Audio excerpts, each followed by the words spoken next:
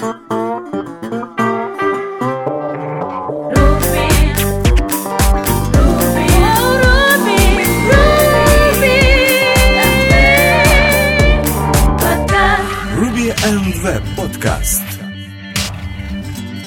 Добрый день, дорогие слушатели! Вы слушаете 10-й выпуск 4-го сезона подкаста РВПод. И с вами сегодня Алексей Васильев и Александр Чаплинский. Ну что же, давайте рассмотрим, что интересного произошло в мире Ruby и веба за эту неделю. Поехали! Поехали! Итак, первая новость из мира Ruby и Rails — это в первую очередь выход новых версий Rails. Это 4.2.6 и 4.1.15. В основном это просто скажем так, никаких особых security фиксов, просто создали новую версию, то есть зафиксировали. Там небольшие есть ченджи в Active Record, которые я увидел в Action Pack, но ничего серьезного. Пару каких-то там фиксов с форин-ключами и другими вещами. Поэтому для тех, кто находится на 4.2 или 4.1, можно спокойно обновляться. Следующая хорошая статья, это аж две из блога Big Binary. Они, как всегда, рассказывают серию статей про что нового произошло в Rails 5. Первая рассказывает про интересную такую фишку, как suppress метод, который позволяет превентить, получать какие-то, вызывать callback'и именно в Active Record моделях. Как мы знаем, есть у нас callback'и, то есть callback'и такие, как after save, before save, after create, after destroy и еще другие. И чтобы нам получается, например, в тестах их как-то запревентить, чтобы они не вызывались, приходится или там их мокать, стабать, или там создавать какие-то отдельные обертки. Но есть проще вариант. Начиная с Rails 5 можно будет завернуть ваш метод, который триггерит эти callback'и, в метод suppress, тем самым notification.suppress, который, получается, просто засапрессит вызовом этого метода, засапрессит все его callback'и. Что, я думаю, будет особенно удобно, если вам требуется это в тестах. И еще одна фича, это в следующем блокпосте, это то, что Rails 5 переключается со strong и тегов к weak и тегам. То есть и теги, я думаю, все знают, что это такое. То есть это специальный хедер, который возвращает хэш-сумму контента, который прилетает в респонсе, чтобы потом его проверять, такой же он или нет. То есть вы можете потом посылать if и tag changed, если он изменился. То есть if non-match, вы его посылаете, и он тогда вам возвращает 304, что ничего не изменилось и даже не отдает response body. И в данном случае проблема заключается в том, что strong и tag, он обязательно проверяет и body, и хедеры. Weak и tag проверяет только, получается, response body. То есть никаких хедеров, ничего этого. Плюс проблема заключалась в том, что чтобы работал strong и tag, надо проверять именно делать byte-to-byte comparison, то есть проверять по байтово весь респонс, что непростая операция, поэтому Rails 5, чтобы не, получается, ломать какую-то совместимость и не ломать свою, по спецификации не ломать вот эту работу с и-тегами, решили переключиться на weak и теги, который отличается тем, что просто теперь у вас, когда хедер прилетает, у него есть буквочка W со слэшом впереди, перед вот этим и тегом. Вот и все. То есть, получается, когда вы переключитесь, у вас появятся weak и теги, то есть слабые и теги. Я вот не знаю. Да, собственно, не знаю, как они мотивировали свой вообще этот переход. Объяснили, точнее. Объяснили они тем, что byte-to-byte comparison, в рельсе, то есть нету strong валидации тегов в самой рельсе, и которая не applies четко по спеке. То есть рельса сама по себе, она просто приблизительно проверяет вот этот и тег, и не проверяет, получается, хедеры. То есть она проверяет только response body. И они не делают byte-to-byte comparison этого респонса. Поэтому, получается, я думаю, это можно сделать, но это потребует больше ресурсов, возможно, даже просто банально вычислительных ресурсов. Поэтому, сейчас им проще, наверное, просто переключиться на weak и теги и сказать, сейчас это weak и теги, и мы спецификацию не ломаем. Ну да. Вот и все. То есть, по сути, это уже так и было. Да, то есть, кстати, это напоминает историю с REST. Помнишь, что был у нас get, post, put и delete? А потом они такие, ну, вы знаете, мы как бы REST неправильно использовали. Вообще-то этот put в реальности это patch. И потом, помнишь, типа в следующей рельсе, я уже не помню в какой, они сказали, ну вот теперь тот, который был put, он будет продолжать принимать put, но теперь он может принимать и patch, ну, ресурсы. Вот и все. Но put при этом никуда не делся, он остался для совместимости, хотя он неверно используется. Потому что по REST put это, как для нас, create or update. То есть, типа, или создай, или обнови. Вот и все. Да, так и есть. Окей, я расскажу про свои новости, из которых у меня одна хорошая, одна не очень. И первая, начнем с хорошей.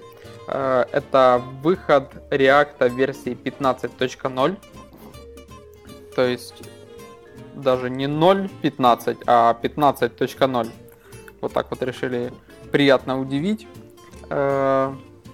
Значит, как оправдываются сами разработчики, вообще планировалось релизить это немножко даже раньше, но они, оказывается, были заняты просмотром сериала «Карточный домик». Как-то я в последнее время слышу слишком много позитивных отзывов об этом сериале, аж как-то начинаешь задумываться, может самому подсесть, посмотреть, что же там такого интересного. Ну да ладно, не в этом дело. Из таких важных изменений, как мне кажется, вот я так почитал changelog, больше не будет с новым React вот этих вот Data React ID в доме, то есть уже теперь вот так вот просто заглянув в консоль, не будет легко понятно, что приложение написано на React, как правило, мы поэтому определяли. Ну да. Вот.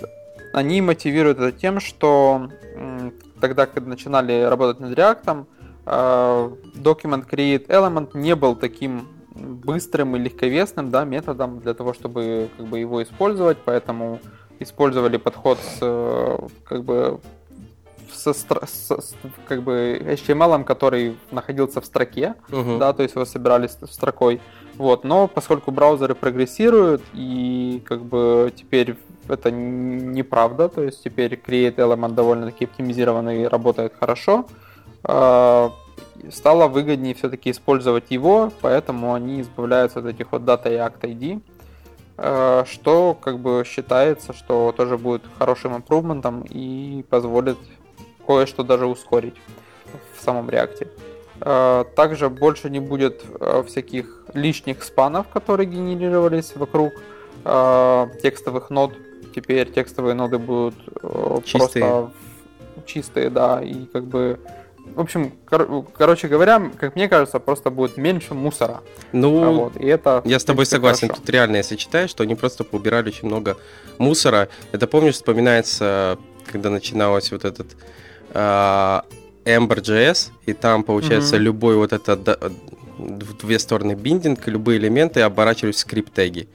И тоже, да. Ну, это же тоже тот же мусор, и span это тоже был мусор, потому что любой property, который ты рендеришь, он оборачивался, если он был не сам по себе существовал, а с каким-то там еще hello, бла-бла-бла, потом hello, бла-бла-бла, и этот бла-бла прилетал, то он оборачивался еще дополнительно в span. И, ну, то есть, и ты не мог это как-то убрать, вот просто он так делал, и все. Это, знаешь, то же самое, как, например, там, вьюхи в марионете, они всегда, у них только один root. И тут, кстати, тоже только один рутовый может быть там div или что-то еще. Поэтому у тебя потом может быть div, хотя они вообще бесполезны. Ну, тут это пока не убрали, но я говорю, что приходится привыкать к такому подходу. Ну да. Вот, плюс тут, да, заимпровили SVG и поломали некоторые вещи, как они говорят. То есть есть какие-то breaking changes. Ну, это логично. Все-таки с версии 0.14 аж на 15 упрыгнули, должны были быть breaking changes. Вот, но тем не менее, как бы поубирали кое-какие деприкейшены, то есть то, что было деприкейшенами, как бы выпилили, вот, и добавились новые деприкейшены, и все, в принципе, описано в changelog. Поэтому кто там у нас играется с React или пишет приложение, ну, как бы удачи с мигрейшеном. Я пока не готов. Тем более, учитывая, что разные плагины, у них же до сих пор там версия прописана 0.14, например. И то, если, слава богу, 0.14, а не 0.12. поэтому пока, я думаю, рановато. Но для тех, кто любит потестировать, просто попробовать, вперед из песни. Штука интересная. Окей, теперь грустная новость. Ну, как, для кого грустная, для кого, в принципе, абсолютно нейтральная. Типа для нас? Ну да, для меня, скажем так, новость нейтральная. Все мы знаем такой фреймворк, который называется Meteor.js. Очень многие, в принципе, позитивно, кто пользовался, позитивно отзывались о фреймворке и о сопутствующем сервисе Meteor.com, который предоставлял бесплатный хостинг для Meteor приложений. То есть, по сути, вы могли писать с этим фреймворком и клиент, и бэкэнд с использованием JavaScript, и все это красивенько, бесплатно хостить, деплоить на Meteor.com. Вот. Но с недавних пор владельцы, собственно, объявили такую новость, что с 25 марта 2016 года сервис станет платным. Вот. И у вас, собственно, есть не очень много времени для того, чтобы либо принести свое приложение на какой-либо другой хостинг, либо просто заплатить за сервис и продолжить пользоваться им дальше. Вот. Чем автор статьи, которую мы рассматриваем, был очень огорчен, потому что это был чуть ли не, не единственный, но один из основных и самых первых привлекающих моментов, которые привлекали вообще к Метеору как таковому, что работало это как магия. Просто берешь, деплоишь, и все работает. Вот. И тем более, что владельцы Meteor.com обещали, что никуда этот бесплатный хостинг не денется. Вот. Но теперь получается, он становится платным. Вот. И это, наверное, не очень хорошие новости для людей, которые пользуются этим сервисом. А ты что вообще думаешь? Понятное дело, что мы с тобой не использовали и сомневаюсь, что что-то скажем, но в чем-то пользователь прав, он особенно обижается на то, что вроде бы как первые, когда это только начиналось, платные планы и все остальное, вроде бы как им, как кастомерам, обещали, что бесплатный план останется, и получается их обманули. Я понимаю, когда в наших странах это привычное дело кого-то обмануть, кастомер-сервис это вообще штука для многих еще непонятная. Но тут уже не нравится. Тем более, по логике вещей им дали немного времени, всего 2 недели. То есть перейти куда-то или же начать платить. Хотя недавно вспоминается история, может, ты слышал про... Есть такой сервис у MailChimp, назывался он Mandrill. Да. А Mandrill, у него тоже был бесплатный план. Он позволял рассылать 12 тысяч e-mail в месяц. Так. Так. Вот. И MailChimp решила его прикрыть и сделать аддоном для MailChimp. То есть MailChimp в основном они маркетингом занимается email, а Mandrill занимался тем, что это SMTP. То есть SMTP настроил и делаешь любую рассылку, там всякие e-mail. И они в один прекрасный момент сказали, мы его закрываем, делаем аддоном MailChimp, а к MailChimp вам надо в любом случае платный план, чтобы его использовать. И, получается, опрокинули тоже нормальное количество пользователей. То есть даже я использовал в одном из своих проектов, пришлось быстро искать альтернативу. Слава богу, несколько провайдеров уже решили на этом нормально так нагрести себе user-base. Тот же SendGrid и все остальные. То есть начали сразу, убегаете там с MailChimp, переходите к нам. Не с Mandrill. Слушай, это отлично, что ты сказал. Я на самом деле тоже использовал Mandrill для одного своего проекта и даже не знал об этом. Вот сейчас смотрю действительно новость до апреля 27-го. Да, поэтому, если что, переходи, могу тебе сразу посоветовать. Нормально есть, SendGrid, у них тоже есть бесплатный план. Вот, там единственное, что approve придется ждать нормально, вот. Потом есть у Rackspace сервис, уже не назову название. И плюс они в самой же рассылке предложили еще какой-то сервис, те же с Mandrill. Переходи, потому что вот его прикрывают, бесплатно рассылок не будет. И оказывается, многие бесплатные там open source сервисы, тот же Discourse и так далее, тоже его использовали на бесплатном плане. Так что вот такие вещи. И тут получается такая же... и автор прав. Проблема в том, что Когда-то это было круто, ты мог там минимальное какое-то приложение сделать, задеплоить и показать. Сейчас вот этот кусок магии, его сделали платным, и теперь ты уже не завлечешь так просто пользователей и так далее, сказав, что типа, да тут все готово, тебе не нужен ни инженер, ни так далее, тебе нужно только знать JavaScript, и ты application developer. А теперь уже заплатить денежку, если хочешь, чтобы оно само деплоилось. Как бы нам пока рубистам и топорщи, у нас Heroku есть. Хотя вроде бы Heroku позволяет, можно и Meteor задеплоить, если не ошибаюсь. Ну, короче, есть еще Heroku, но все равно, я думаю, не очень получилось с Meteor'ом, и, возможно, это будет его один из предшественников его конца. Да. Не знаю, опять же, не буду загадывать наперед. Тут рельсе каждый год говорят, что она умрет, и Руби. Вот, поэтому наша с тобой слова, я думаю, тоже ничего не значит, особенно для тех, кто активно на нем разрабатывает. Хорошо, перейдем к следующим новостям. Первая статья — это статья о блоге «Злых марсиан», которая рассказывает про Postgres и Rails, которые сидели на дереве. В данном случае тут рассказывается про Closure Table Pattern, который позволяет вам строить деревья с помощью него, используя реляционную базу данных. В основном статья рассказывает вообще, то есть в чем возникла проблема, какие есть варианты ее решения, какие есть варианты построения деревьев. Например, можно использовать Nested Set, Materialize Path или Closure Table. Автор рассказывает про разные геммы, которые это делают и позволяют, в чем плюсы и минусы каждого дерева. Ну, то есть, например, Nested Set, при перестройке одно из самых медленных, но при этом при выборке, я думаю, более-менее эффективно. Алгоритм, да, он считается, то есть он должен пересчитываться.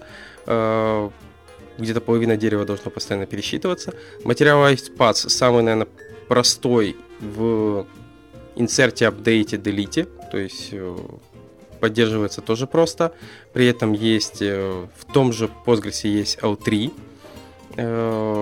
Тут автор говорит, что там internal still complicated, то есть все равно немножко complicated для него. Вот. И тут дальше он рассказывает про вот это Closure Table подход.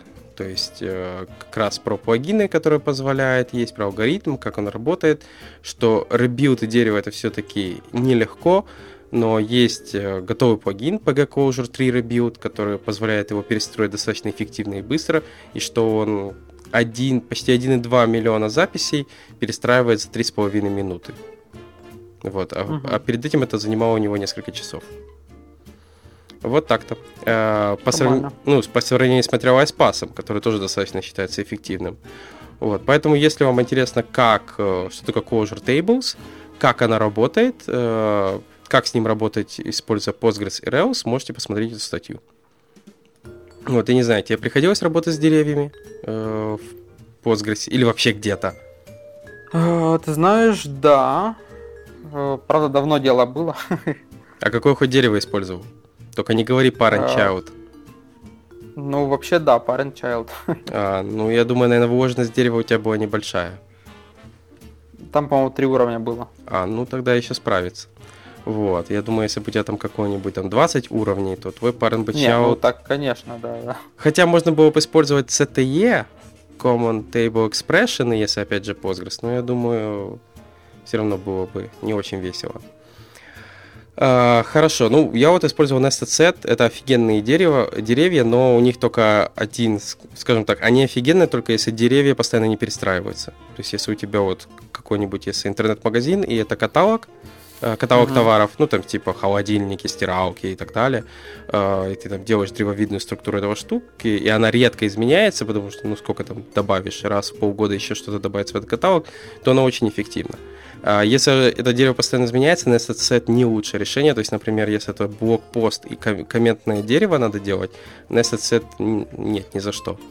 Потому что любой insert, update, delete — это перестройка половины дерева. Хорошо, перейдем к следующей статье. GraphQL в Ruby. Автор Стив Арагон рассказывает как раз, как взять GraphQL Ruby Gem и на нем построить, оказывается, уже внутри Ruby можно создавать GraphQL-овские вот эти все вещи.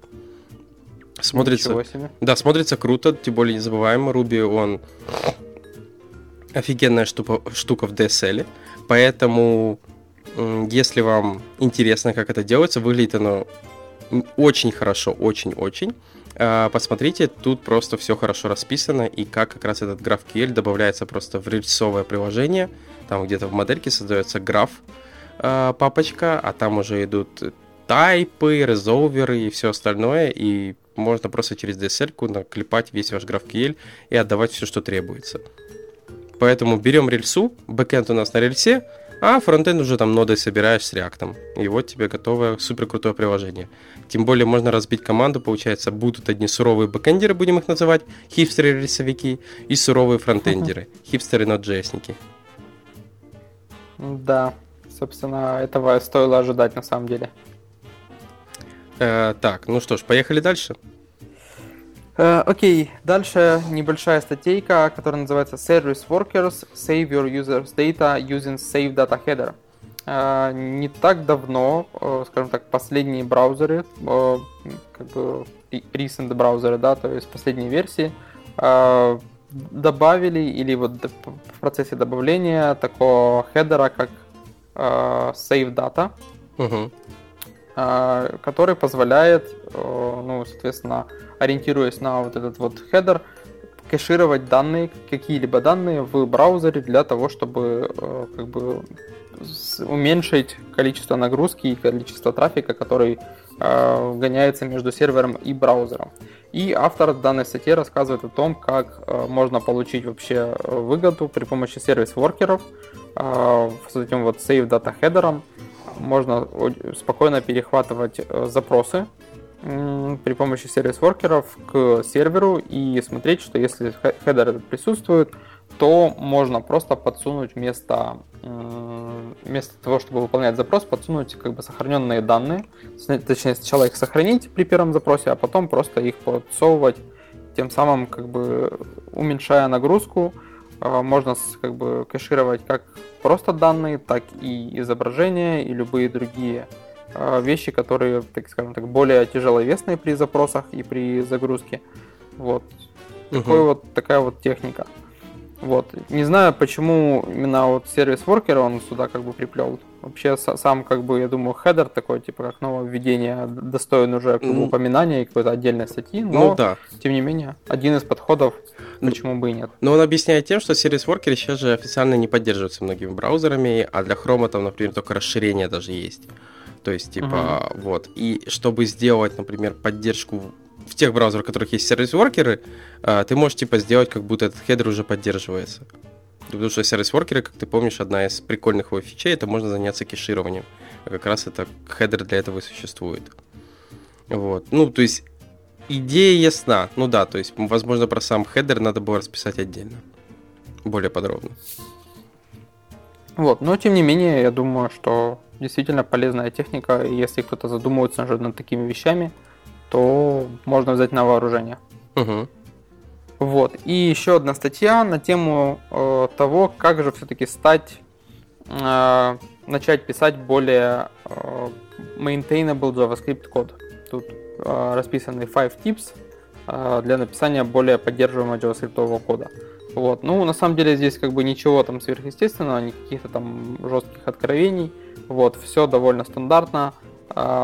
Избегать толстых вьюх, делать свои ошибки более информативными, то есть если вы там бросаете какой-то exception, нужно не просто бросать exception для того, чтобы как бы for the sake of exception, да, а действительно делать их информативными, чтобы человек, который будет читать этот код, либо вы через какое-то время, либо другой девелопер, который будет читать код и будет у него этот exception выпадать, чтобы он понимал, в чем дело, откуда это прилетело и какие условия могли это к этому привести.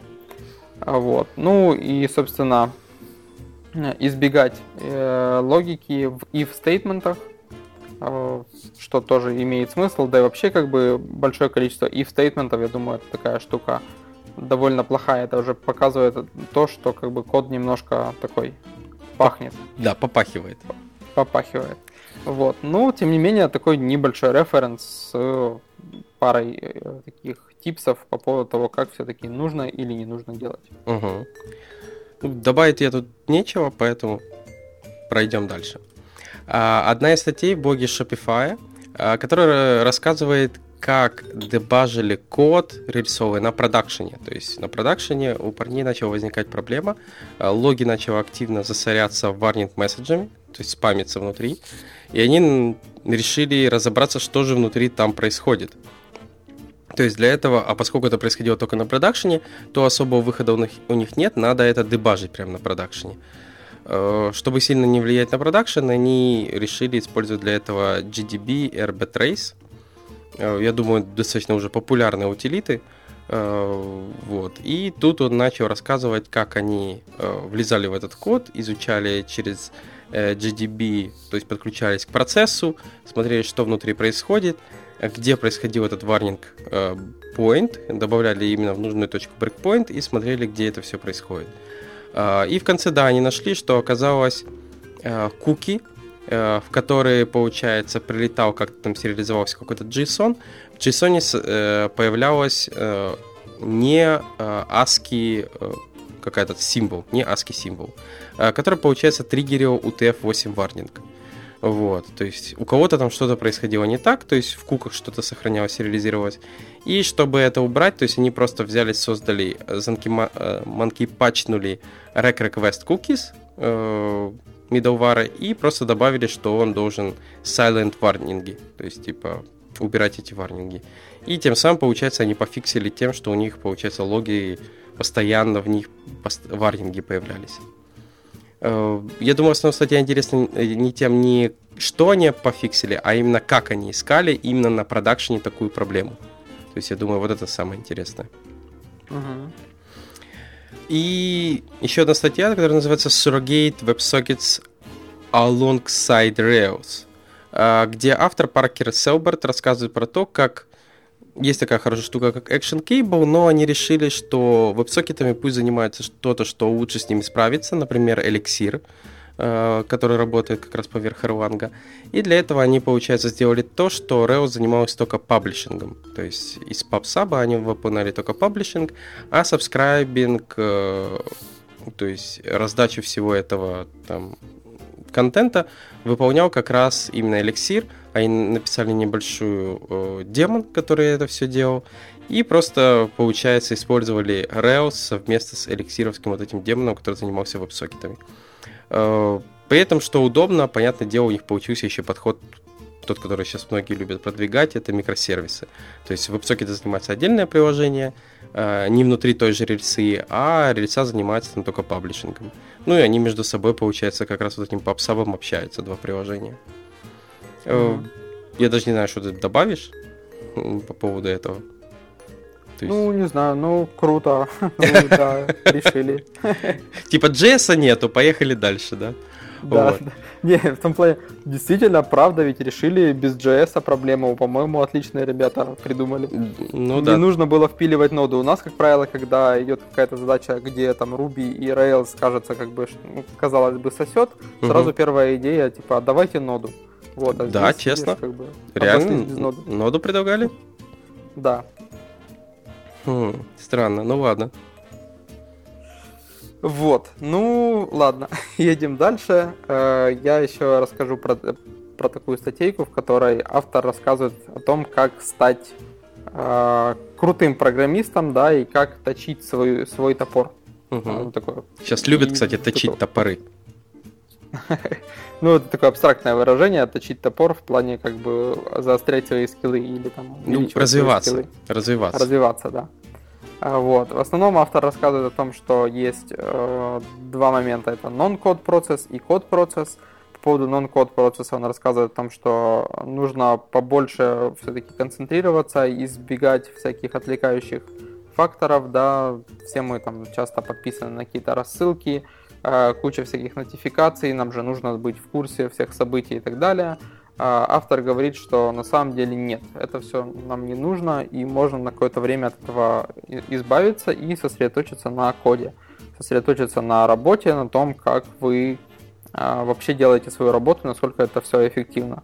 Вот. Также он рассказывает об эффективности, как пример тот же какой-нибудь live reload, да, допустим, когда вы пишете код, у вас какое-то время занимает, уходит на то, чтобы перейти в браузер, обновить страницу, посмотреть результат, вернуться в свой эдитор. Вот. Естественно, очень много времени экономится, если вы используете какой-то плагин типа Live Reload, и оценить его можно только когда вы начинаете его использовать и реально увидите, насколько ускоряется ваш вообще процесс девелопмента. Также он рассказывает про, допустим, эдитор, тоже может быть импрувментом, который поможет вам стать более крутым девелопером. Например, переход на Vim с какого-нибудь вашего эдитора типа Sublime или Atom. Угу. Скажу про себя, я несколько раз пробовал, но так у меня не получилось. Возможно, когда-нибудь попробую еще раз. Начитаюсь вот таких вот статей и по-любому попробую. Борода будет расти. Да, и найти свой баланс 80/20. Как мы знаем, есть такое правило 80/20, и его, в принципе, тоже можно применить к девелопменту, к разработке и программированию. Понятно. Ну, знаешь, как говорится, вроде как general статья, но имеет смысл, особенно часто очень многие новички говорят, а как мне улучшаться, развиваться, куда двигаться. Но в основном они часто говорят, куда мне идти. Им надо какой-то direction дать, а дальше уже куда-то пойдут копать, если захотят. Ну, это одна из таких статей, типа, как стать лучшим программистом, как раз вот дает эти дирекшены. Смотрите туда, копать туда, приблизительно сюда.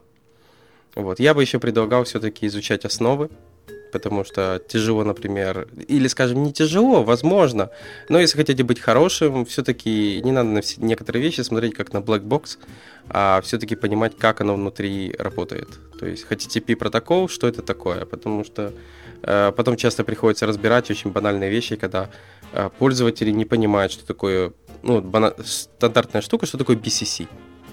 То есть в e-mail, что вот есть BCC, и многие начинают думать, что вот если он, то есть посылает BCC письмо, то вот SMTP сервак, он должен его добавить в хедеры. Хотя я ему сразу говорю, BCC как раз оно предназначено, что оно не добавляет хедеры.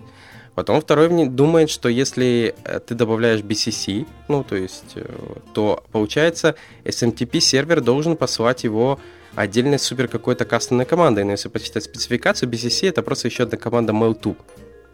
Вот и все. Просто ее нету внутри самого письма, и все. А mail-to как бы отправляется. И при этом это будет mail-to команда, которая отшлет одно и то же письмо.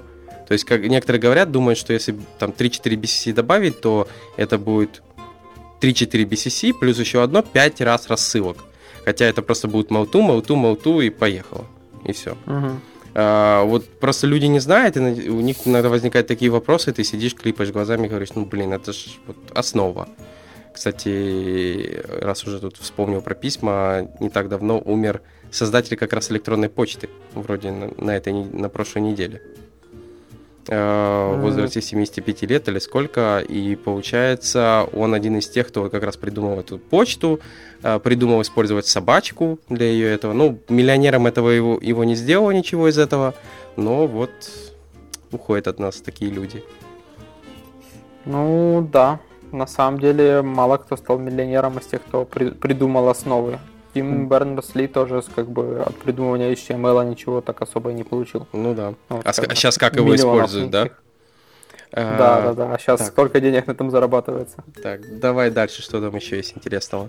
Есть еще одна интересная, клевая статья по поводу битых изображений. Как мы можем при помощи CSS очень просто изображения, которые недоступны, да, URL которых там не актуальны или просто битый, мы можем красиво застилить и показать более таким интересным способом, что здесь должно было быть изображено, если бы изображение подгрузилось. В статье рассказывается о том, что image — это элемент, который относится к заменяемым элементам, то есть его появление зависит от, его появление, отрисовка и dimensions зависят от внешнего ресурса, от загруженного самого имиджа.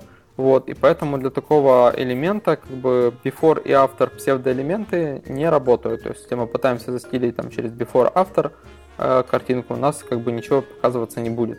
Но в то же время, если картинка это битая, то есть не работает URL, то before и after псевдоэлементы как раз применятся. Если у нас есть какие-то стили запланены на них, это все покажется. И здесь вот показано несколько примеров, как при помощи before-after можно сделать интересный вид незагруженной картинки, да, можно там вплоть до того, что написать, что здесь должно было быть, либо какое-то сделать обрамление, какое-то сделать подпись еще, допустим, текст какой-то, то есть, на самом деле уже ограничение только фантазии, наверное, поскольку у вас есть два дополнительных элемента, before и after, которые вы можете там и контент использовать, и стилизацию, какую хотите. Вот. В то же время, если картинка окажется доступной, то, естественно, эти все стили не покажутся, вы будете видеть просто чистое изображение, как оно и должно быть. Вот. По-моему, отличный трик. Мне, кстати, реально понравилось. Я как-то вот никогда не задумывался о таком, и когда вот увидел ее, прочитал, я подумал, ого, типа, я не знал, что так можно без JavaScript там разрулить вот именно нормально как-то показать, что у тебя нет картинки просто через CSS. Я не знаю, знал ты эту технику или нет, но для меня было это круто. Вот. То есть, что так можно. Кстати, нет, вообще думаю... на CSS игрушки пишут. Не-не-не, игрушки, а тут типа ты такой сидишь, читаешь, картинка. У меня сразу первое в голове было это on error, знаешь, вот этот атрибут, что его надо как-то перехватывать, что-то накладывать и так далее. А тут нет, просто after, before, оказывается, они просто перетрутся, если картинка покажется. Я такой, ого, я не знал, что, оказывается, так произойдет. Я просто думал, after, before, там, например, на div, когда применяешь, они же будут в любом случае. А картинка, оказывается, их просто перетрет. То есть, когда покажется. Я просто вот как-то не задумывался о таком. Что когда картинка загрузится, она перетрет именно эти вещи. Просто они в браузере не отображаются для изображения. Да. Есть еще input, тег, у которого псевдоселектор и псевдоэлементы не работают. Там, я думаю, тоже можно какие-то интересные штуки с этим делать. На самом деле... У input нет какого-то положения, такой. Не работает или работает. Наверное. То есть картинка, она загрузится или не загрузится. А что у input такого может произойти? Мало ли, кто-нибудь что-нибудь допридумает. Окей. Разве что файл input, надо что-то придумать. Ладно, то такое. Хорошо, давай дальше, что там еще есть? И есть еще одна ссылка на, скажем так, книгу, которая называется Enduring CSS. Enduring в данном случае как бы стойкий, долгоживущий CSS. Это такой себе гид для написания CSS для больших приложений, которые часто изменяются и постоянно изменяются, и долго живут. Мы их коротко называем Legacy, да? Да. Это плохое название. Знаешь, как говорится, все, что вы напишете сегодня, завтра будет называться Legacy. Часто так говорят. Поэтому, хватит это все обзывать. В основном, я думаю, имеется в виду действительно какой-то очень долгоживущий проект, и ты хочешь, чтобы в нем хотя бы CSS был нормально. То есть должен быть какой-то подход, и я так понял, эта книжка как раз про это. На самом деле, скажем так, я бы мог бы сэкономить людям деньги, если, допустим, вот за книгу он там просит деньги, правда, за скачивание, я так понимаю, читать в онлайне можно бесплатно, вот. Я бы мог сэкономить деньги, сказав несколько приложений, что в любом случае, если вы хотите, чтобы у вас через какое-то время, через год на проекте там был порядок, нужен подход, любой. Без подхода будет Legacy 100%, а с подходом он не должен быть какой-то супер-пупер последний и самый там какой-то трендовый и, в общем, хайповый и так далее. Вот, но можно справиться с этим. Скажем так, я не то чтобы сильно в восторге от текущего гайда, да, от текущего подхода. Я так понял, что автор просто высказал свое какое-то видение, да, о том, как же все-таки организовывать CSS. Тут на самом деле действительно нет никакого фреймворка, нет никаких тулов. Это просто гайд, который, как автор сам говорит, это is not giving you fish, it's teaching you how to fish. То есть это оно не дает вам улова, оно просто учит вас, как ловить рыбу. То есть нету такой какого-то готового фреймворка, который просто взял и использовал. Что касается самого подхода, меня, честно говоря, пугают вот такой вот нейминг. такая вот лапша, макароны, смесь из camel кейса, андерскоров, дэшев и так далее. Вот. Наверное, тоже так на него активно повлиял BEM. Вот, это так наблюдается. Куча выходит методологии, и все они нейминг берут от BEM почему-то. Ну, потому что он там есть. Вот. Ну, да. В некоторых сути... методологиях именно, иногда как раз забивают на нейминг и просто говорят там, делай вот так, и все. И тебе не говорят, а нейминг, ну, ты же программист, сам придумаешь. А BEM как раз один из тех, который говорит, именовать будем так. И поехали. Ну, да, потому что у них есть автоматические сборщики, для которых важно, как ты именуешь. А именовать так просто потому, что так где-то написано, и кто-то использует сборщики, а ты это все руками пишешь. Но это тоже, как бы, наверное, верх мастерства. Вот. Но я просто к чему? Что последние все методологии, которые появлялись, включая и то, что я когда-то занимался, тоже писал и описывал, все это, как правило, такое сборное из ООО, CSS, BEM и еще, может быть, чего-то, вот, и какого-то там своего опыта, практики. На самом деле CSS, он довольно-таки, скажем так, это не язык программирования, он довольно-таки декларативный, довольно-таки статический в плане, что ты в любом случае должен так или иначе элемент как бы собрать из набора правил. Ты можешь там, не знаю, делать несколько селекторов через запятую и там группировать правила, ты можешь как-то там эти правила наследовать, каскадность использовать, но у тебя все равно лимитированный набор опций, и нужно находить баланс между ними. Вот. И, как правило, все методологии построены вокруг этого баланса. Ты можешь либо следовать ей, если ты, скажем так, не очень как бы опытный в этом деле, можешь следовать методологии, либо ты можешь на собственном опыте, там, не знаю, сверстав на своем веку, не знаю, сколько страниц, сколько проектов, сколько строчек кода, ты просто уже начинаешь чувствовать, что хорошо, а что плохо, как хорошо делать, как не очень. И все равно будут моменты, когда ты просто, переписывая очередной кусок приложения или там какой-то элемент, натыкаешься на грабли, которые потом все равно запоминаешь, что ага, вот так еще тоже делать нельзя. Так плохо, потому-то и потому-то. Вот, все на самом деле дело в опыте. Да. Ты, кстати, там свой подход еще поддерживаешь? Может, его уже надо обновлять, как-то дописывать своим опытом? Ну, тот, который... Я, в принципе, поддерживаю. Apple я Pie, периодически Apple да, Pie, да? Apple Pie. Я периодически даю почитать новым людям, с которыми я работаю. И они там, допустим, находят какие-то моменты, которые там не сильно ясны, я дописываю. Либо же вот последний раз мне неплохой такой список ошибок на английском выслали, чтобы я подправил. Ну, native speaker прочитал, сказал, вот у тебя есть парочка моментов. Вот. Ну, на таком уровне пока поддерживаю. Ну, ты его там поддерживал, если не ошибаюсь, там на GitHub вроде даже была какая-то ишуза или кто, типа проект еще живой, вот, или что-то такое. Ну, да, давно было дело. Вот, ну, давно было, и как бы ты давай обновляй или что-то там пиши, или хотя бы дату поменяй. Что типа, в 2016 году мы тут были еще. Вот, если там вообще есть дата. Хорошо. Перейдем к следующим библиотекам по Ruby Rails. Первая называется Duck Rails.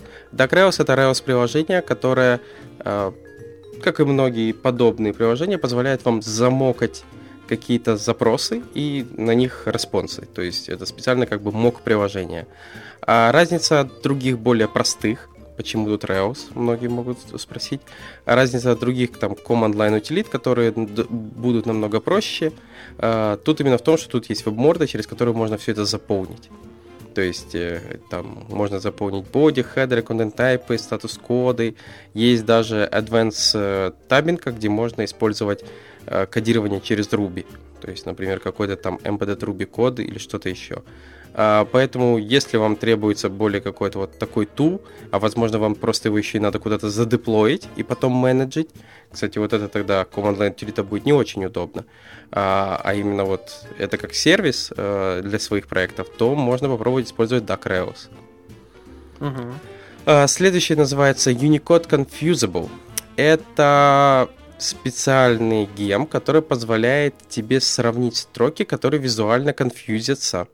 И они описаны в Unicode Technical Standard номер 39. Это получается, строки, которые они похожи, но в реальности, если их сравнивать, они не одинаковые. Звучит вот так. Я даже не знаю, как еще это объяснить. В основном очень хорошо там видно пример типа Ruby.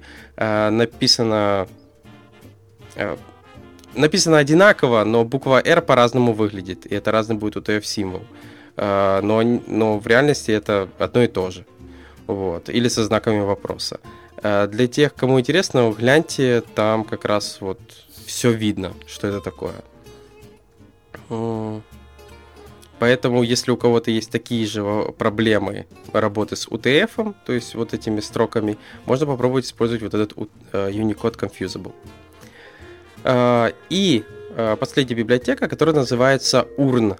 URN — это специальная библиотека для того, чтобы валидировать и нормализировать URN. Или URN. URN. Да, можно его так назвать. Не знаю, типа, насколько наши слушатели знают, что такое URN. Основная проблема URI, которую мы сейчас используем, вот этот Uniform Resource Identifier, она плоха тем, что ресурс может быть реструктуризирован, переименован, удален, перемещен на другой домен и много-много другое. Из-за этого ссылки, которые остаются у RUI, они, получается, указывают на отсутствующий уже ресурс. URN — это как раз Uniform Resource Name. Задача заключается в том, что ты просто даешь какое-то уникальное имя ресурсу, и в таком случае, когда ты его перемещаешь или что-либо с ним делаешь, URN остается тем же. Ты просто переместил его, а уникальность, то есть вот это имя системы остается тем самым. Пример использования, который на сегодняшний день используется, это, например, магнит-ссылки. Если вы пользуетесь торрентами, вы, я думаю, видели магнит-ссылки, это как раз вот один из тех самых примеров. То есть, когда вы нажимаете на ссылочку, и начинается скачивание, никакого файлика, ничего такого, это как раз аналог URN. И вот данный плагин как раз позволяет работать с подобной штукой. Пример еще URN — это, например, ISBN номера книг. Если ты выпускаешь какую-то книгу или есть книга, у них есть вот международный стандартный книжный номер. Это ISBN. И получается, URN может использовать как раз ISBN. Вот и все. То есть гем как раз валидирует и проверяет их. Собственно, когда-нибудь мы перейдем на URN или будем использовать URL? Возможно, перейдем. Я думаю, URL никуда уже не денутся. Они давным-давно привычный стандарт. Знаешь, это, я думаю, еще долго будет работать, пока что-нибудь не найдут. Но URN, возможно, крутая штука. Единственное, что проблема реализации, например, как мы сказали, с URL-ами. То есть должна быть какая-то, что ли, база, куда они должны сверять эти штуки и проверять, куда оно идет дальше. То есть сейчас как бы нету... То есть есть определенные стандарты, как их выводить, но при нажатии на них, вот, например, магнит-ссылки, просто браузер говорит, я открою такое-то приложение и перенаправлю туда, если оно есть. А если нет, то я не знаю, что с этим делать. То есть есть еще такая штука, как поддержка. То есть, типа, как должны выглядеть в таком случае ссылки и как они должны резолвиться. То есть, куда должен идти в данном случае браузер, если не на домен. То есть, значит, он должен идти в какую-то систему, наверное, еще децентрализованную, которая будет хранить, что вот этот ключ уникальный URN в виде URL ведет вот туда-то, где ты потом, как кастомер этого ресурса, можешь пойти, обновить, сказать, что я переместил его. Сейчас я не знаю, как это реализовывать. Не подскажу. Окей, тогда едем дальше. У меня тоже есть несколько интересных библиотек и тулов. Первый из которых это артиллерия, Artillery Node.js package, который позволяет вам, как скажем так, протестировать ваш бэкэнд на предмет вообще, насколько он как бы держит какое количество реквестов. По сути, его можно использовать для бомбления, артиллерия, собственно, для бомбления вашего сервера любым количеством запросов, которые вы только пожелаете. В принципе, работает это как command line утилита, практически как AB-тест, утилита для AB-тестинга. Вы указываете duration, да, то есть сколько времени, сколько реквестов, на какой URL послать. Вот. И в итоге получаете такую небольшую сводную статистику по поводу количества реквестов за какое время, ну, собственно, то, что вы задавали, плюс к этому вы получите какое среднее, ну, среднее и вообще самое максимальное и минимальное build duration запроса, ну, и так далее. Собственно, все почти как в АБ. Но теперь только еще для ноды. Тем более, да, тем более тут список такой, ну, то есть список тех, кто использует нормальный. Xero, BBC, Экономист, то есть, я не знаю, надеюсь, это правдивый список, они просто там набрали. Тут еще, знаешь, типа Google, GitHub, Microsoft и Apple. Ну да. Вот. Но в любом случае, да, то есть веб-сокеты умеет проверять и выдавать даже какой-то HTML-репорт. Жалко, в примерах его не показывают, как он выглядит. Но вообще штука интересная. Тем более мы пробовали ноду для бомбления, ну, достаточно простая штука. Единственное, что потом ее приходилось килять, а то она памяти отожрет, и потом надо ее, типа, идти убивать. Вот, надеюсь, ну, мы тогда еще на 0.12 работали, и сейчас уже, извините, 4. Как это у меня один знакомый говорит, я там ставлю ноду из пакетов, он говорит, у меня 0.12, я иду, думаю, ну, наверное, что у меня последняя, захожу, там 4, он думает, боже, неужели я настолько опоздал? Вот, он просто не в курсе был, что сразу после 0.12 было 4 и 5, вот. Но в любом случае ржачно было, когда он мне говорит, что неужели там были еще новые версии. Я говорю, не, все нормально, не все так плохо. Вот. Так, окей. Что там еще? Следующая библиотека называется Crypto Identity. Библиотека позволяет вам очень просто, скажем так, шифровать сообщения, ну то есть создавать цифровые подписи для сообщений, которые можно как бы в зашифрованном виде передавать между клиентами. Все довольно-таки с простой API-шкой. Вы просто создаете identity, создаете подпись к сообщению. Естественно, эта identity предварительно шарится с другим клиентом.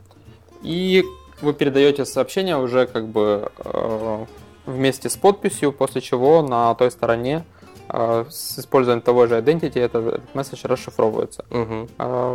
Скажем так, простая библиотека, ну как бы полезная и простая в использовании библиотека, которая в принципе, возможно, вам пригодится, если вы увлекаетесь такой вот штукой, как криптографией и секьюрностью. Ну да, если, например, я думаю, самая простая вариация использования, это ты создаешь чат, и ты хочешь сказать, что у тебя чат шифруется, и тогда ты будешь использовать подобную библиотеку, только на фронтенде. Вот, тогда я использую вот эту штуку. Ну, я думаю, добавить там нечего, мы с Сашей не специалисты по криптографии. Все, что я могу сказать, что тут используется асимметричное шифрование, то есть public и private, только в данном случае там не ключи, а строки, назовем их так, но это ключи и есть. Вот, поэтому, думаю, достаточно эффективно. Вот и все. Да, и есть еще одна такая полезненькая JavaScript библиотека, которая называется FreezeFrame.js. Библиотека позволяет вам паузить анимированные гифки, да, то есть останавливать их проигрывание и возобновлять его на какие-то ивенты, либо на ховер, либо на клик, что-то наподобие того, что делает Facebook. Ну, скажем так, поведение похоже на то, что на Фейсбуке, да, то есть для гифок вы когда листаете ленту, например, когда пост попадает в зону видимости, эта гифка начинает проигрываться, но вы можете также нажать паузу, нажать дальше просмотр, но оно продолжит с того же момента. А я отключил автоплей, кстати. Да? Это у тебя автоплей включен просто. Я отключил, а то знаешь, надо листать ленту, и тут начинается какая-то музыка. А ты как бы... Нет, ну, кстати, звук, по-моему, там по дефолту выключен, ты можешь его включить. Ну да, звука нету, но мне еще не нравилось, что там оно само производится, мне сразу начинает гудеть процессор, я такой, я вообще это не хотел смотреть. Вот, поэтому я автоплей вырубил. Но в Facebook же они хитрят. Они берут гифку, ты им загружаешь, они ее конвертируют в видео, и поэтому оно управляется. То есть гифка по дефолту, она как раз неуправляемая. Вот, и да, как раз вот эта Frame Freeze библиотека как раз управляет гифочкой. Вот, что достаточно интересно. То есть эта библиотека не конвертирует в видео, если я не ошибаюсь. Хотя я сейчас уже вовсю лезу вовнутрь, чтобы увидеть, что же там внутри происходит. Вот. Ну, я думаю, вряд ли. Там, кстати, source такой нормальный. Да, там еще много вендорных библиотек. Но я смотрю, они используют Canvas. И если я так понимаю, они отрисовывают сами гифку.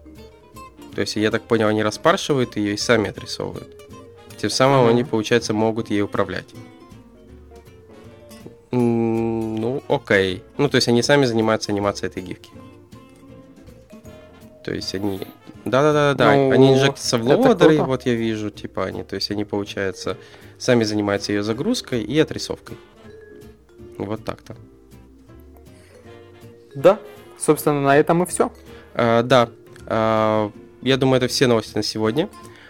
Спасибо, что слушаете нас. Пишите комментарии. Кстати, хотим поздравить всех, кто слушает нас. Спасибо большое.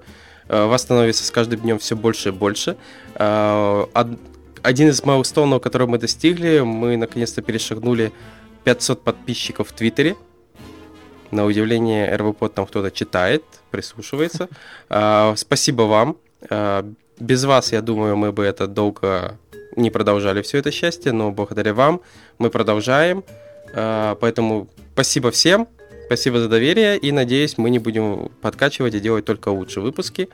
Поэтому слушайте РВПод и услышите нас в следующей неделе. Пока. Пока.